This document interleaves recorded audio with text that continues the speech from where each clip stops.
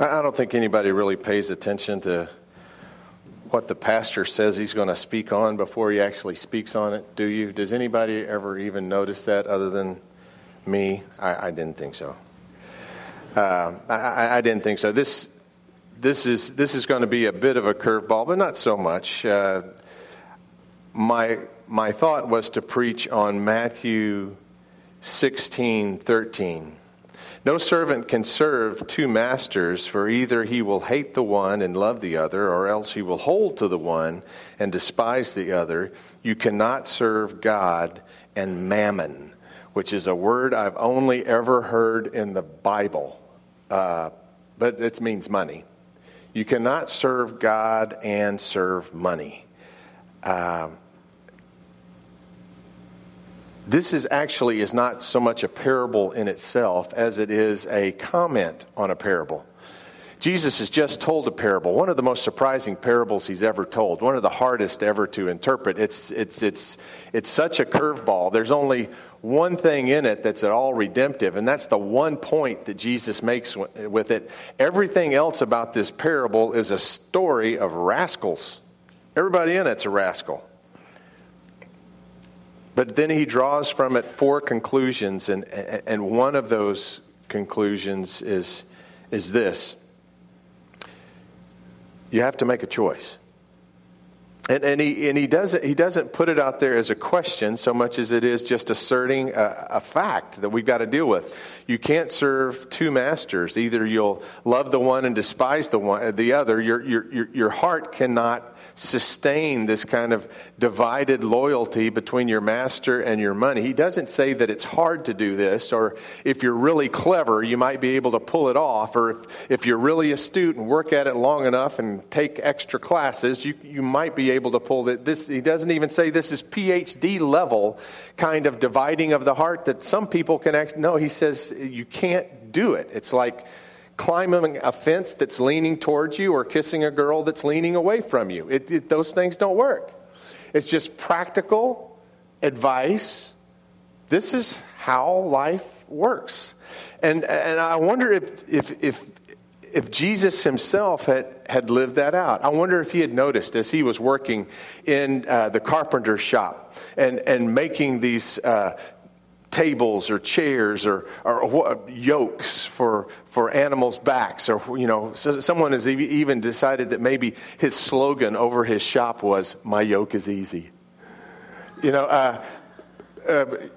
He was a practical guy. He lived in the real world. He knew that even if you are faithful to your master, that doesn't mean that you won't have to manage and deal with money. But he did say you can't serve one or the other. You're going to have to decide which is your priority and which one you serve. And then he tells this story of one who has incredible clarity about that decision. The interesting thing is that he did not choose to be faithful to his master. But this is a guy with absolute clarity about where his loyalties lie. And they're not with his master, they are with his management of his money. Strange parable. And here it is. Starts with the first verse of chapter 16.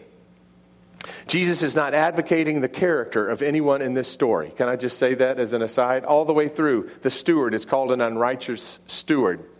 The debtors themselves are complicit. And even the master at the end that makes the judgment that Jesus uses as a teaching tool is himself a rascal. There's the only thing redemptive about this story is the point that Jesus is going to make with it. Are you ready? That'll help you. Or you'll get stuck somewhere along the way. Notice the loyalty of the steward and where it lies. Now, he was also saying to the disciples, that is Jesus, there was a certain rich man who had a steward. And this steward was reported to him as squandering his possessions. You understand the nature of a steward. A steward is someone that has something entrusted to him for management that he himself does not owe. He manages it for his master, as we do our money for our master. So here's the story. And he called him and said to him, "What is this I hear about you? Give an account of your stewardship, for you can no longer be a steward." he was reported as squandering his possessions. An embezzler, perhaps. And in verse 3, it goes on. And the steward said to himself, what shall I do since my master is taking the stewardship away from me? My position, my influence, my ability to manage as I have. What shall I do that he's taken it away from me? I'm not strong enough to dig, and I'm ashamed to beg. I know what I'll do, so that when I am removed from my stewardship, they will receive me into their homes. And he summoned each of his master's debtors, and he began saying to the first, how much do you owe my master? And he said, 100 measures of oil. That was the way it worked in those days. If you were in debt to someone, it was often an agreed upon amount of that which you yourself produced. So maybe this guy was an oil producer. He made olive oil, and he had agreed to pay a certain portion of his oil, 100 measures of oil. And he said to him, take your bill and sit down and quickly write 50. This steward still has control of the books. 50% discount, my man. And he said to another, how much do you owe? And he said, 100 measures of wheat. And he said to him, take your bill, 20% discount, write down 80. And his master praised the unrighteous steward, unrighteous though he was, because he had acted shrewdly. And here's Jesus' conclusion. For the sons of this age are more shrewd in relation to their own kind than are the sons of light. What an incredible story. It's absolutely clear where this steward's loyalties lie, and it's not with his master. His loyalties are with his money. He's never really counted on the favor of his master. He's just counted on the manipulation of his books. He's never been faithful to the master. He's always been one that made his way, trusting his own ability to finagle the funds. His confidence is in the money. He doesn't even defend himself, does he? There's none of this, I want to please my master, but I really want to make some funds too. I want to please my master, and then I'll make a little money. He's not even torn. You understand what I'm saying? As soon as his master comes to him and says, I've heard that you are squandering my wealth, that you are an embezzler, that you are taking advantage of me. As he says this to this guy, he doesn't even offer a defense. He doesn't say, I'm sorry. It's just like, oh, yeah. And then he starts thinking. He's not concerned at all about, he doesn't count on his master. So what does he do? He knows where his loyalties lie. He starts thinking of how he can cook the books. And though he doesn't have any money himself, he's probably squandered it all. He still has the ability to create indebtedness not to his master, but indebtedness to himself by giving these discounts to those who are indebted to his master. This guy is clever. So clever that when his master, who is himself a rascal, sees how clever he is, it's almost as if he regrets firing him, because if he could just control this guy, he could get a lot of dough out of him. You know what I'm saying? You ever had to manage someone that you knew their practices weren't quite right, but they were the number one salesman in the company, and so let's look the other way. Here's this master that even though he knows he's a rascal, even though he's throwing him out, even though he's taking his job from him, even though he's firing him, nevertheless he says, wow, creative, ingenious.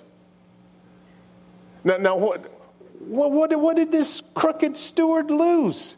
He wasn't counting on the master for anything anyway, was he? Well, was he doing anything that would make him any more than he was an embezzler? No. The guy's got kidneys.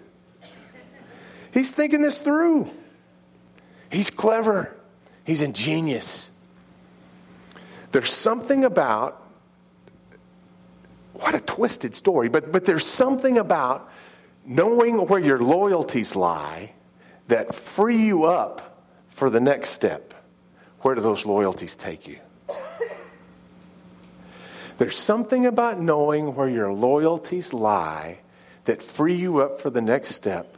Where do your loyalties take you? At least this guy understood and would say, yes, Jesus, you're right. He made the wrong choice. He was loyal to money instead of loyal to the master, but maybe he didn't have a master like our Jesus.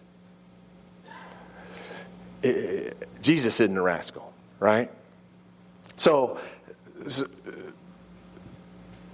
the point is the ingenuity. Here's the problem. The problem is so often our struggling to trust God hearts, right? Want to figure out a way to do both. You know what I'm saying? I want to please God, but God's just part of my portfolio, right? And so and that's often the wisdom of the world. That's often the wisdom even of the Christian world. But that's not what Jesus is saying here. Jesus says you can't serve God and mammon. You're going to have to deal with money all your life. You're going to have to manage it. But for whom and for what purposes do you manage it? Have you been freed up to honor God with the way you manage your money? Or are we still lost in this decision of what we're really trusting and what we're counting on? Does that make sense? You'll either love the one and hate the other. I must say there must be some of this still undecided in my heart, because there's a part of me that whenever I sense God is asking a new sacrifice of me, a new level of giving, there is part of the humanness of who I am that almost wants to say, God, what business is it of yours? Something inside, it sounds like a childish whine within my heart that starts going, mine, you know? It's natural to who we are. And sometimes I wonder what would happen? What would happen if we were freed up by that decision to be completely occupied, ingenious, obsessive about where that loyalty led us? You follow what I'm saying?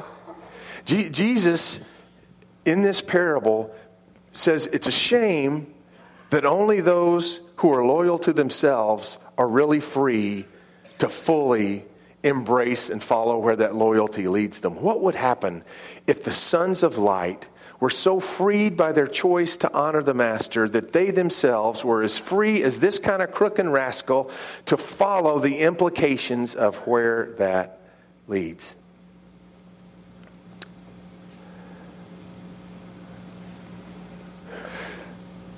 None of that was in the notes. I have no idea. Choose who you serve. This may be the first and the most elemental of those choices.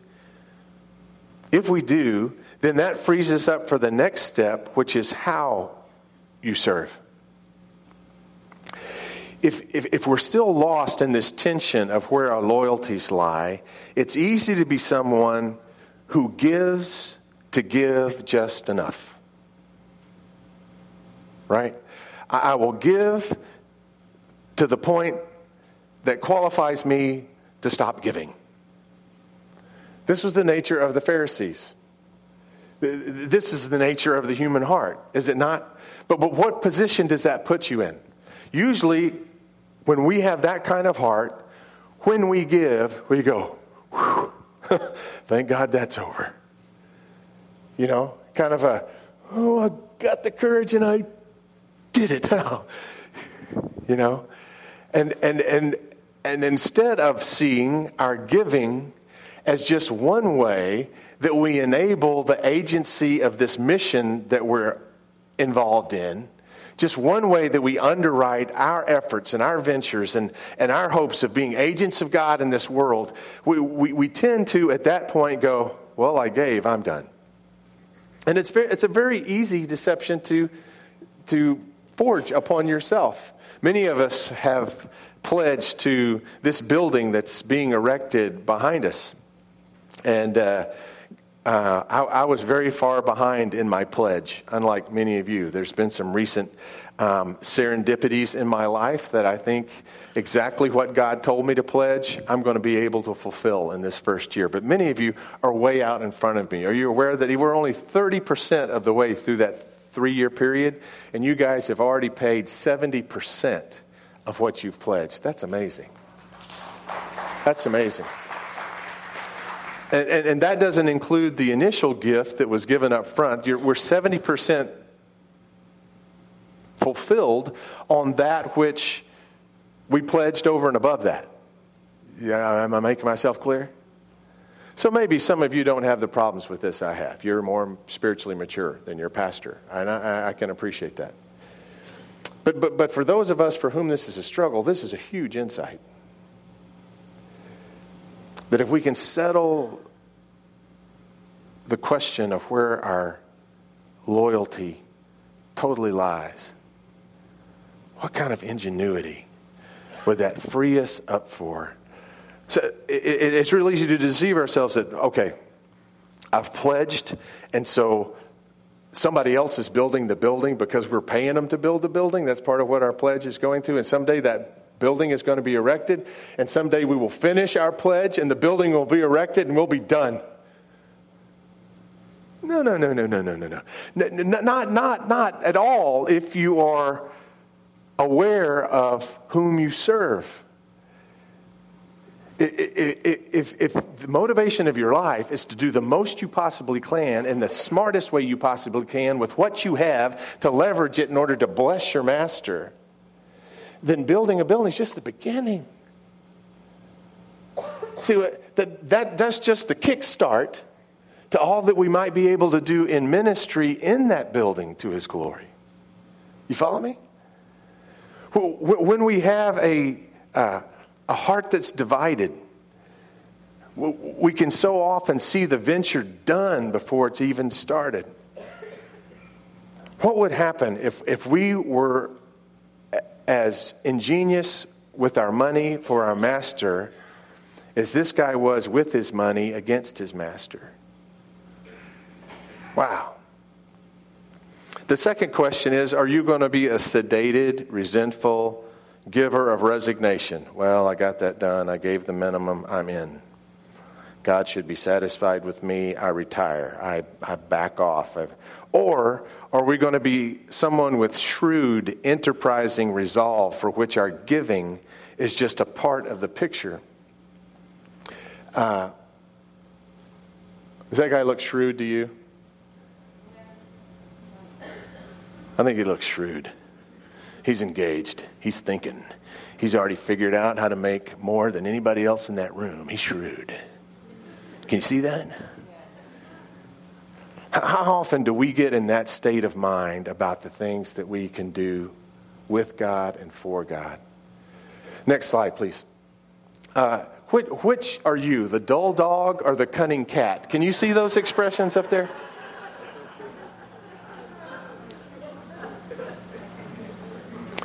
Now they're both looking ahead with their master, but they've got a completely different spirit about how they're looking into the future, don't they? The dull dog or the... Next slide. This is the church of multiplication in Tabgha, Galilee. There's a church there today, that church that's right on the shores of Lake Galilee. And as you go in the church of the multiplication, you'll see under the altar up front this ancient mosaic from the 1st century, I think it is, that was uncovered under the floor of this ancient church. And many believe that a church was erected there because that was the very spot where an event historically happened. And that event would be what? The story of the fishes and the loaves. So here he is, the lad, and he's bringing his basket of 2 fish and 5 loaves. And he's giving it to Jesus. And nobody else has anything to share with him. This is his only provision for lunch. Van de Kamp fish sticks. No, I mean, this is his only provision for lunch, right? And it's always struck me as a little bit odd. What would have been the reasonable thing to do? If you wanted to both bless the master and take care of yourself, I would have kept one fish in my basket and I would have given Jesus one. That's 50%. That's 5 times a tithe. He ought to be satisfied with that. Right? I would have given him 1 loaf, 2 loaves. He's Jesus. I might give him 3 loaves and just keep 2 for myself. But here's this kid that puts everything in his basket in the Lord's basket. What's going on with that thinking? And I wonder if it's this. I wonder if he had overheard Jesus' conversation about how that he wanted the disciples to give them something to eat. I wonder if he had noticed what happens when things that are in our hands get in the hands of the Savior and of the Master. I wonder if even more than all the other disciples, if this young boy was waiting for God to do something. So what are you going to do? If you have hopes that God can bless something that you have and multiply it, do something more with it than you could ever do with yourself, what basket is going to be your minimum and what basket is going to be your maximum? Are you with me? He took both fish, all 5 loaves, and said, Jesus, it's in your basket. You do your thing. If God's going to multiply it, how much do we want to put in his hands? The minimal or the maximum? If we're really believing and trusting in the Master, won't we be those that not only give all that we can give, but do all that we can with it? We won't be just giving to appease our guilt or giving to appease a greedy God, a God that seems to forever and ever step over into the boundaries of our own life and call something from us. We'll own it as our stewardship, as our ministry, as our venture, as our opportunity.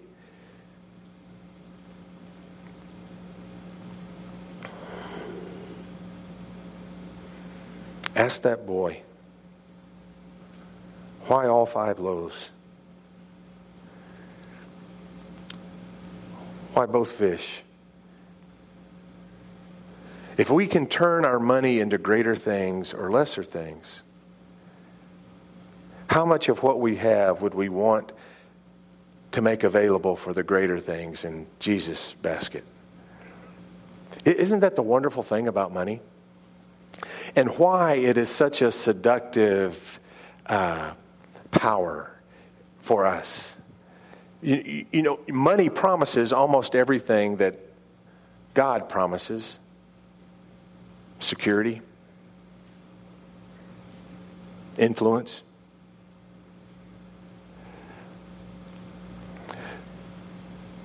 comfort for our soul. It can become a warring loyalty because of the way it can seduce our own hearts, or it can be claimed as a tool for higher purposes. You can turn money into about anything.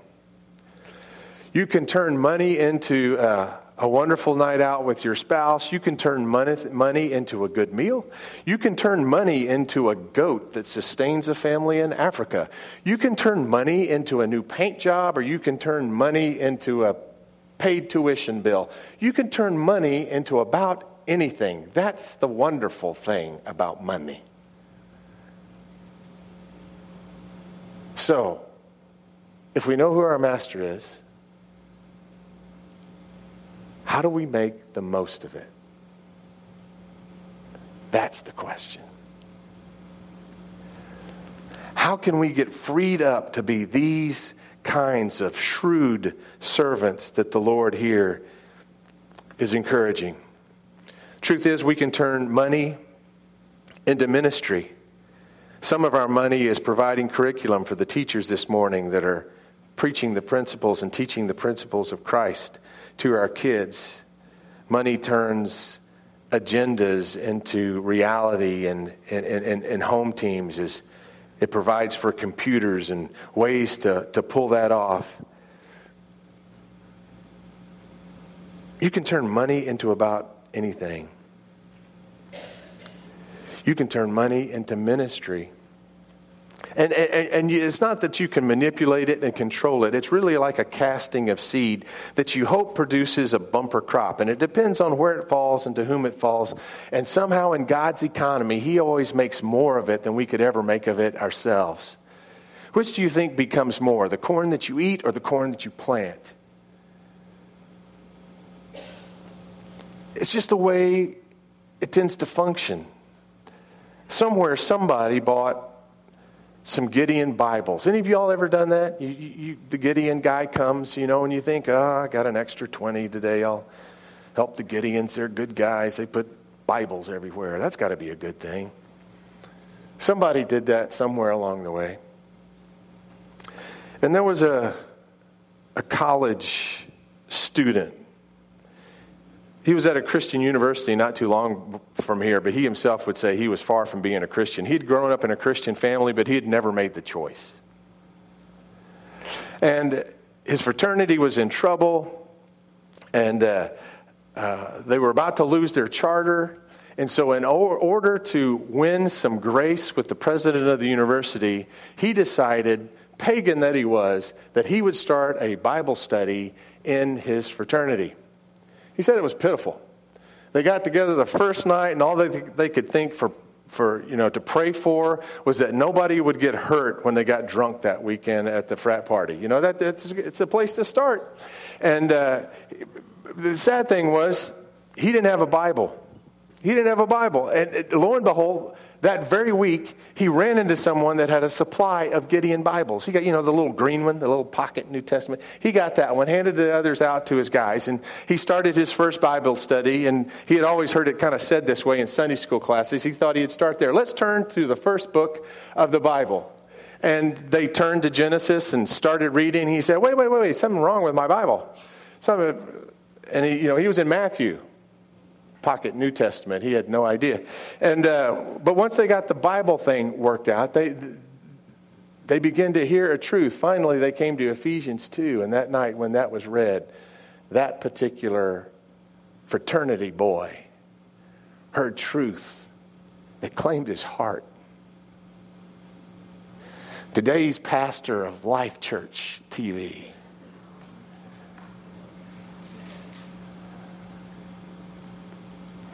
I saw him just the other night. He was introducing someone who he now mentors in the ministry. His name is Stephen Furtick. You can't always tell what the soil is that you're casting the seed into. Is it good soil? Is it going to produce like that? Is it going to produce more sparingly? Is it not going to produce at all? There's a looseness to God's economy that we can't control, but He invites us to be those who plant into it, who turn our money into ministry, who turn our money into changed lives. Ministry is a seed. Good soil lets it develop.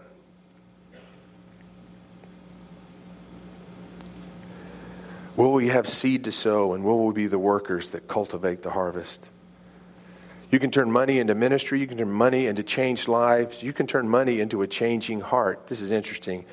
1 Corinthians 2:9, that chapter I was talking about earlier, Paul actually picks up the idea of how making a pledge can be something that even converts the covetousness of our own heart, that part of us that wants to hang on.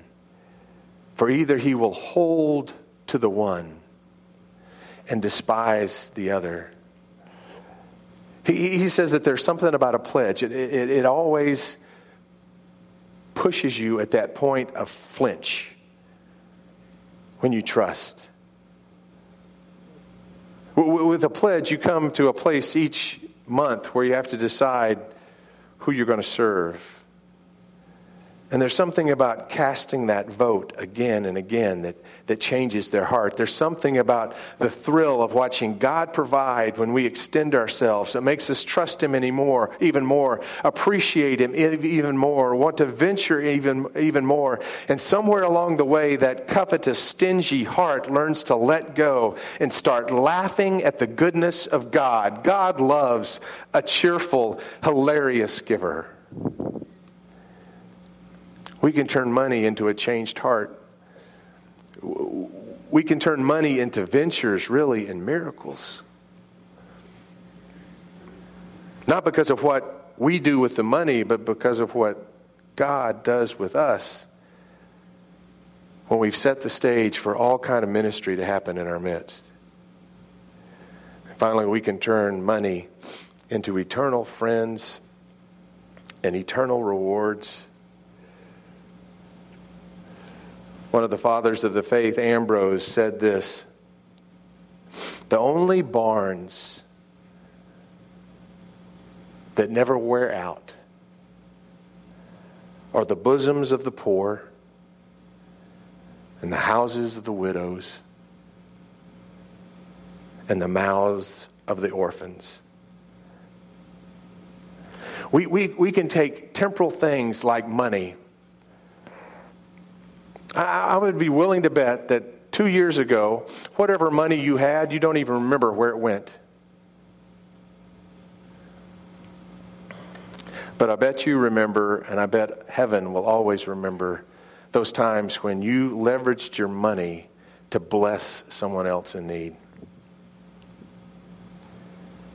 These are the barns that never wear out.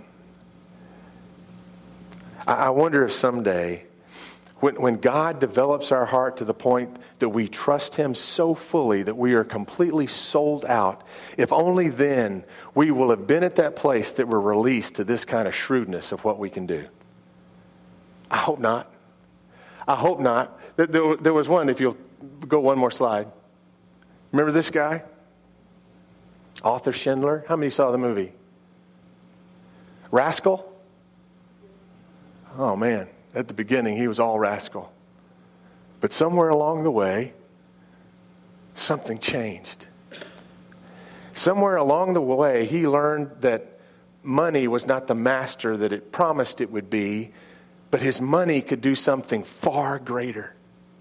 And so all of these millions that he was stashing away because of the war machine that he was running, enslaving Jews in his plant, he started to realize that he could stockpile that money and actually buy their life of freedom from the ovens that were burning the Jews in the concentration camps. And it was almost as if he took the same shrewdness and applied it to a greater situation. And here in this place, I don't know if you can see it from there. Can you see the tears in his eyes? He's still thinking. He's still thinking. And now all the Jews that he could pay to get out of the country, that they're safe. They're out of the country. They've been gathered in Austria in some industrial plant, and they're safe now. He looks around and he sees a sea of people that his money set free, that his money really saved lives. And as he looks at the people, his eyes fill with tears. His eyes fill with tears because that shrewd mind is still working. What more could have I sold? What more could I have leveraged? What possible manipulation of the realities could I have contributed to in order to save one more life? And do you remember he looks down from his gaze past all those people, and he notices something that haunts him on his hand. It's a gold ring. And by now he's so obsessive, he can't even enjoy the great blessing that's before him. Now he looks at that ring and he turns to his assistant who had served him all those times and helped him become that kind of shrewd manager for eternal ends. And he looks at him and he says, the ring you never showed me. How could I? That's 3. That's 3 lives. We could have gotten 3 out with that. At least 2. We could have gotten at least 2. At least 2 more could be alive. But I'm wearing a ring. I'm wearing a ring. What will be our regret someday when our hearts are completely released to call him Master and Lord, and we bow before him in that place in heaven where we look back over our shoulders and say, dang it. If only I'd been thinking. If only I'd been more shrewd. If only I'd been more engaged. If only I'd gotten past the lordship issue to work on the ingenuity issue. Who else could be with me here in heaven? Who else would be living with me and living with my Lord for all eternity? Who else could we have reached in that community back then? We were just going to Bible study Wednesday after Wednesday. We were just going to Bible study. What if I had invited Scott just one more time? What if I had invited Larry just once more? Would he have come? Would he be here with me now? You see, when you're an agent of God, what greater purpose can you serve? This morning, as we consider our pledges for next year, ask yourself, who's my master really? And maybe pray this morning, God, give me some of that ingenuity. Help me to be free to risk more for you, to trust you more, and to be a part of doing more with that to which I've entrusted you.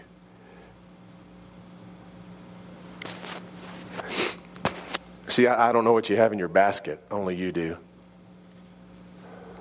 But in the next moments, you're going to decide how much of what's in my basket do I want to put in the Lord's basket. And this certainly isn't the only place or the only way to pour out his love in this world. But man, where else does the partnership multiply itself like it does in the church?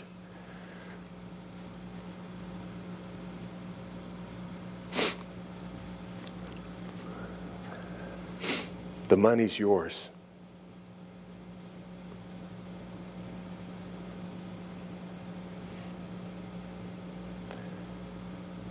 But whose are you?